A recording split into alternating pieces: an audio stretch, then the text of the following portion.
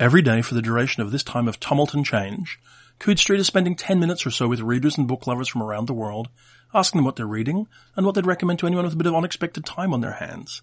Today I'm spending 10 minutes with one of my very favourite writers, Christopher Rowe, who joins me from the wilds of urban Kentucky. Hello, Christopher. Good day to you, Jonathan. How are things in Australia? Things are okay in my bubble, but there are a few places where it's a bit hairy. How are things where you are? Same bubble, same situation. We're lucky. We have robust internet. We have grocery delivery.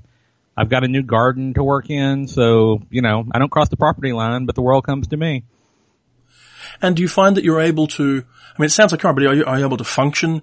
Are you working? Are you reading? Are you still sort of engaged, or do you find yourself, basically rolled over by all of this? Well, I teach a couple of classes at the local community college that have moved online, just writing classes. That's been the biggest adjustment, and it's been more of an adjustment for my students than for me. Some of them are not from backgrounds where they have things like robust internet connections or a lot of experience doing things online besides playing games or surfing the web or whatever. For me personally, I have had a little trouble reading and writing, but not as much as some of my peers. We've been keeping in touch. We've been keeping in close contact with a lot of writers and editors and so on since this started. And there seems to be a general dampening of enthusiasm for the creative work, at least among American science fiction and fantasy writers and editors. But, people are still working, and I am one of them. So tell me, are you reading? What are you reading at the moment? I am currently reading Garth Nix's newest book, Angel Mage, which I'm really enjoying. It's a secondary world fantasy in a thinly disguised Europe, as a lot of theme-based books are in secondary world fantasy. And it's, there's no mistaking what's going on at all. As soon as you read the, dedication, which is not only to Alexandre Dumas père, but to the filmmakers of the 73 and 74 Three Musketeers and Four Musketeers films. And it's, the name also gives it away, the magic system, which is brilliant and unique in my experience of, calling on angels to affect magical effects. And then there are musketeers and there are scholars and, there's a Paris analog and there's a Cardinal Richelieu analog, and it's a ton of fun. I've read the book and I loved it. In fact, I just finished reading his next book. Oh, yes. The Left-Handed Booksellers of London. No way. That's a great title. Which is coming out in October. And it's about basically early 1980s London booksellers who also fight and manage ancient magic. And as a longtime bookseller, I support this concept. It's great. It's like there's a lot of sort of Susan Cooper kind of stuff going on, with a little whisk of Diana Wynne Jones, which you always get in Garth's work, and which to some degree lesser with the book you've read, Angel Mage, which really, as you say, is a Dumas pastiche or tribute. But this one's delightful as well. So I'm looking forward to it. Yeah. And have you been reading anything else, or just Garth's book at the moment? Just for fiction, just Garth's book. I've been reading a ton of research books about fox behavior and early navigation methods for a novella I'm going to be writing soon. Okay. And let me ask you this. A lot of people are shut in right now. Would you recommend that in this kind of time people are looking to challenging reads that they've been putting off for years, or is this a time to look for comfort reads and look for something that's going to get you through? That's very situation specific, to the individual, but I am pulling both ways on that impulse myself. There are some books I read, Proust every 3 years, and this is theoretically a Proust year for me, which I always find challenging. So I could dive into that, but I also, have you heard of a book called Escape from Kathmandu by Kim Stanley Robinson? I love that book. Yeah. It is a book that I return to, sometimes, and I will probably, no doubt, read it again in the next month or so. I love the cover. I don't want to give anything away about that book. I don't even know whether it's in print or not. Oh, it is. It is a good deal. It is the goofiest, funniest Kim Stanley Robinson book ever. Right. Exactly. Exactly. What by which we mean it is in any way goofy. Well, yeah, it's fun. I mean, I think that they started off as a group of novellas that were published in Asimov's is my recollection of it. Yeah. So, and is it Fred's Fredericks is the protagonist?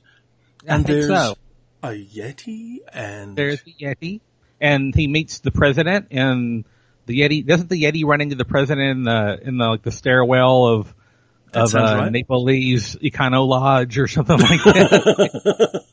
So as you can see, serious stuff from a man who is now famous, because this predates the Mars books.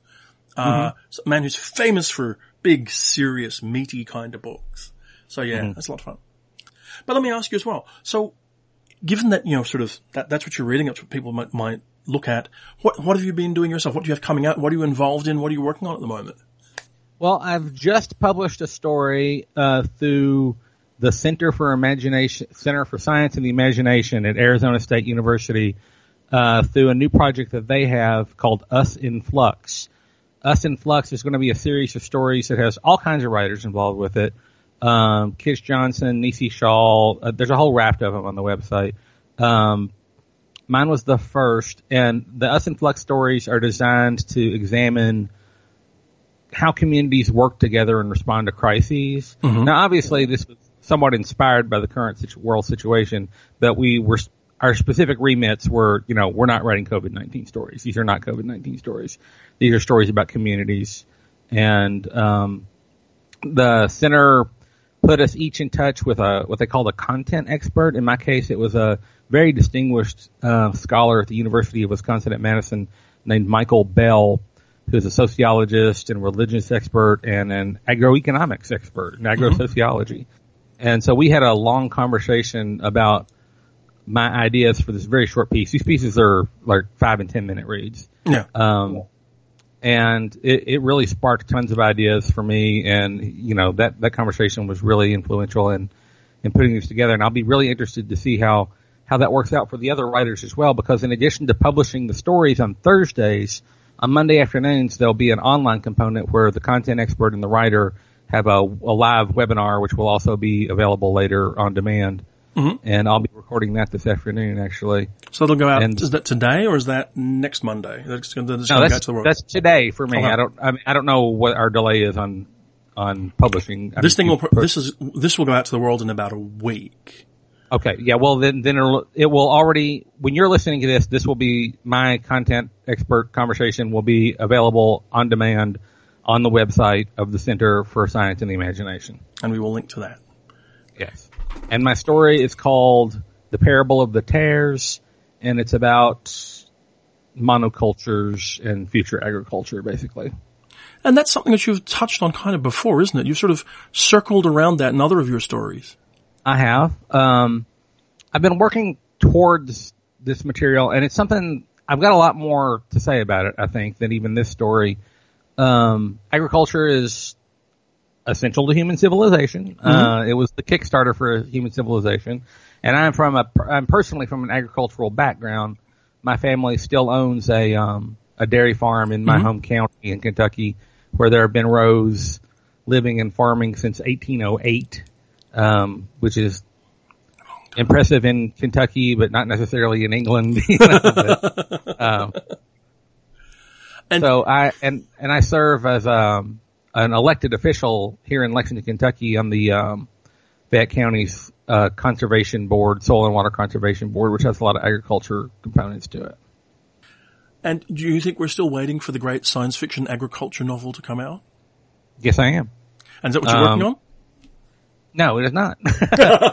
I'm working with that material in short form. In longer form, the novel I'm working on, after I get these novellas out of the way, is something that has to do with Neanderthals and labor relations on another planet. Excellent. I look forward to it. Well, look, thank you so much for making time to talk to us today. I genuinely appreciate it. We'll link off to the story. We'll link off to the notes when they become available. And hopefully we'll get to sort of see and talk to you again a little bit further down the road. I look forward to that. Thank you.